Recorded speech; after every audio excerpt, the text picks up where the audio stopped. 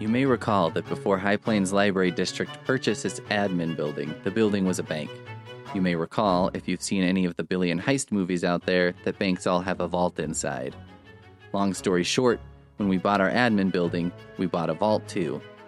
One October evening, in the vault, I found a bunch of cult movies. Yes, someone had purchased a whole bunch of cult films on DVD, Blu-ray, and I even found purchase records for digital copies. From there forward, it was my mission to pass on these wonderful cult titles for all to enjoy.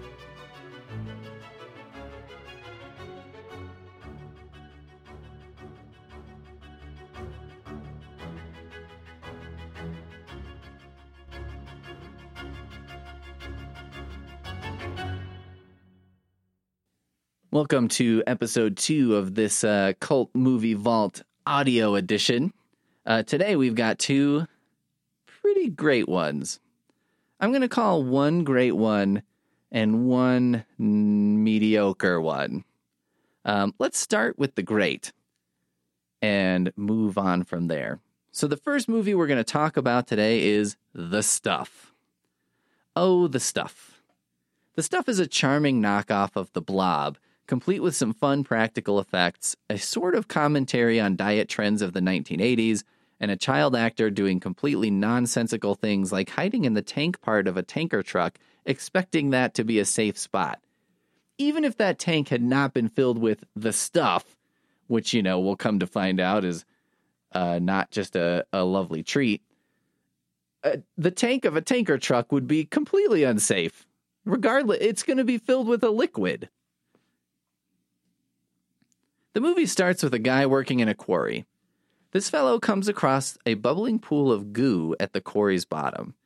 Upon discovering this pool of white goo, this gentleman dips a finger in and immediately puts the goo in his mouth. Kids, I doubt you're listening to this, but if you are, kids, don't put mysterious goos from the bottom of a quarry in your mouth ever for any reason. Now that I think about it, maybe this warning is needed more for older men who work in quarries. So, older men who work in quarries, if you come across a goo bubbling up from the ground, do not taste it. Here are some alternatives to tasting the goo. Call someone else over to take a look at it. Examine it visually. Maybe use some kind of gizmo to see if it's radioactive or poisonous. Really, any other way of examining this goo is better than putting it in your mouth. Putting it in your mouth is the worst way to assess this situation, possibly short of rubbing it on your eyes. Anyway, it turns out that the goo is delicious. So we cut to the goo being sold everywhere, and it's creatively named The Stuff. One challenge watching The Stuff is what I call the Ken Jennings Challenge. Ken Jennings, Jeopardy champ, once told of his family tradition. It goes like this. When they're watching a movie, if someone in the movie says the name of the movie, everyone stands up and claps. So if you're watching Stop or My Mom Will Shoot, and you get to the part of the movie where Stallone says, Stop or My Mom Will Shoot, the right thing to do is stand up and clap, and not just because the mom in question is Estelle Getty, a Hollywood treasure. If you try and do the Ken Jennings thing with The Stuff, you'll end up with a soreness that can only be described as epic. Bro, you'll be swole to the point that you'll be the envy of all your gym bros, but only until they discover that you've paid a hefty price for those quads. A hefty price indeed. You basically did like 40 squats every time you watch The Stuff. The Stuff is kind of like an ice cream, kind of like a Cool Whip, kind of like a yogurt, and everyone starts eating it. Best of all, it turns out to be good for you. So we get a couple scenes of people clearing out their entire kitchens of other foods, replacing it all with The Stuff. It's been my experience that most diet foods either let you down in the flavor department or they taste great and have some other horrific problem. The Stuff falls into the latter category as it turns out the stuff is alive and possesses everyone who eats it. If the stuff were real, I can see the downside of being totally possessed, but there's something to be said for basically being able to eat ice cream 24/7, possessed or not. I'm not proud to admit that there are times when I might give up my entire personality to be able to eat ice cream and nothing else. You might notice I haven't spent much time talking about the plot of The Stuff.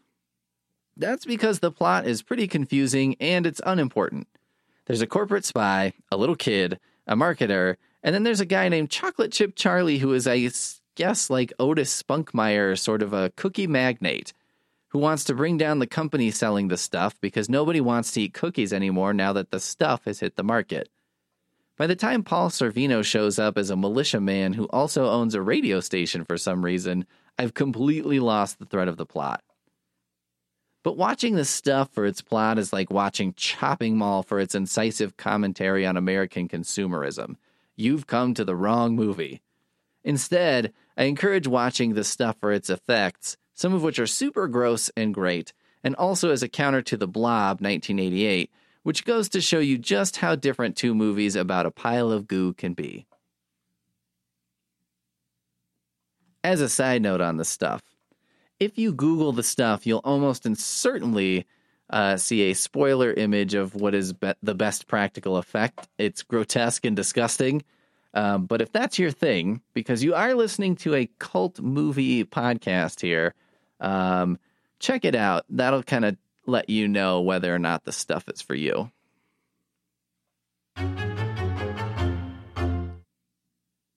Our next movie is The Librarian, Quest for the Spear. This was kind of a special because it was recently National Library Week. So I decided to move to a movie that had something to do with libraries. And what better choice than The Librarian, Quest for the Spear? Let's just dive right in on this one. Our hero is Flynn Carson, who has a very cool name for a librarian. I did once go to a library conference and roomed with a guy named Lando, which is a pretty cool name thanks to Lando Calrissian. Although at the same time, saying a name is very cool because it's the name of a tertiary Star Wars character is questionable. But anyway, Flynn is a bookworm who studied his way to 22 college degrees by the time he hit his mid-30s. A little advice for anyone who has 20 college degrees, which is probably no one, so most of you can just ignore this. The impressiveness of college degrees is a case of diminishing returns. 1 degree is awesome. 2 is great. 3 is spectacular. But then you start to slide into questionable territory. Who has that much time? Which institution is granting you these degrees? How many of your jackets have leather elbow patches? Do you have a digital frame that cycles through your diplomas just because hanging them for real is a space issue? And if you do have such a frame, is it set to go in a certain order, or do you just put it on shuffle? Anyway, the dean of the college tells Flynn that he needs to get out into the real world, that he's got too much book learning and not enough street smarts. This is probably one of the most unrealistic aspects of a movie where we'll soon see an actual unicorn. The dean of a college is kicking out a top-performing student who is presumably spending a ton of money at the school because his life is a little unbalanced. I can only assume that Flynn keeps collecting degrees because his student loan debt is so mountainous that all he can do is hope to keep putting it off until society either creates complete loan forgiveness or collapses into a Mad Max-esque state of chaos. There are some negatives to a Mad Max-style world, but student loan forgiveness kind of goes in the plus column. Flynn gets a mysterious invitation to interview for a job at the, quote, Metropolitan Public Library, and I subtract 10 points from the movie for lack of name creativity. You could have at least have named the library something, anything, but just the Metropolitan Public Library? That's usually the part that comes after the library name. The Toledo Metropolitan Public Library, whatever. The job turns out to be a librarian gig that involves protecting a bunch of weird historic stuff. Here's a quick tip, by the way. Libraries are not going to send you a magical invitation to interview. If you receive any sort of enchanted envelope claiming to be from High Plains Library District, please quarantine the parcel immediately and call the authorities. Flynn gets the librarian job because why not? We've got a plot to advance here. So they take him into the huge storage area for all the neat stuff in the secret part of the library. Here's a brief listing of some of the items. We have Pandora's Box. We have Tesla's Death Ray. We have the Holy Grail, the corpse of King Midas, the Ark of the Covenant, the Golden Fleece, a living unicorn, and the goose that lays golden eggs. We've got Excalibur. We've got the real Mona Lisa. Apparently the one on display is a fake. The little boy prototype atomic bomb, a functional jetpack, a flying carpet, and the Spear of Destiny. As you may have guessed from the title, this story centers around the Spear of Destiny, which is a Christian artifact. I don't mean to critique the interest in the Spear of Destiny, but was there a particular reason we couldn't also have included the jetpack in the story? It's kind of a big tease up front here. You know how there's that rule about Chekhov's gun? If you introduce a gun in the first act, it should come back in the climax? Well, the rule, Pete's rule, is that if you introduce a jetpack, it shouldn't come back in the climax. It should be present throughout the entirety of the movie, and it should be the movie's central focus. The Rocketeer was a movie based entirely around a jetpack. It can be done. Anyway, the Spear of Destiny is stolen by an ex-librarian named Wilde, who also has a much better name than most librarians. So Flynn has to give chase, which he does armed with his wits and like a book that's gone untranslated since forever, and also he does not use a jetpack, does not take a death ray, even though both of those things were readily available to him. At this point, we get a jungle adventure, and we meet Nicole, who works for the library as a, quote, guardian. She's basically a tomb raider, a physically capable butt kicker to offset Flynn's bookishness. And she's a tragic figure because she fell in love with the last librarian, and she blames herself for his death. She broke the first rule of action movies, never fall in love.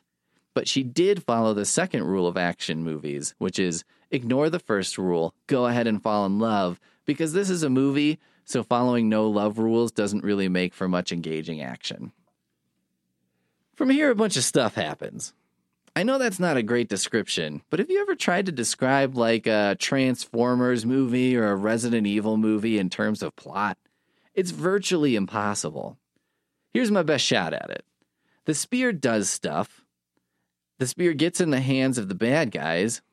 Flynn is betrayed, sort of. And then there's something like a portal on top of a pyramid during the full moon. Really.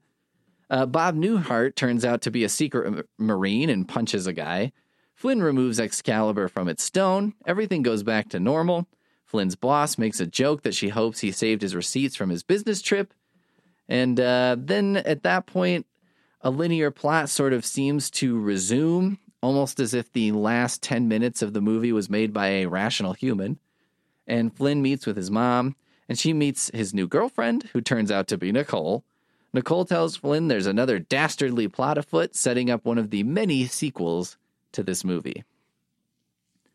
What I don't love about Quest for the Spear is that it poses the primary qualifications for being a librarian as being a know-it-all nerd who has terrible social skills. I mean, yes, we of the bad social skills exist, but I'm going to let you in on a secret. Librarians don't know everything. What we know is how to help you find out just about everything. But as pop culture stereotypes go, I suppose this depiction of a librarian gets credit for putting a nerdy guy in the role.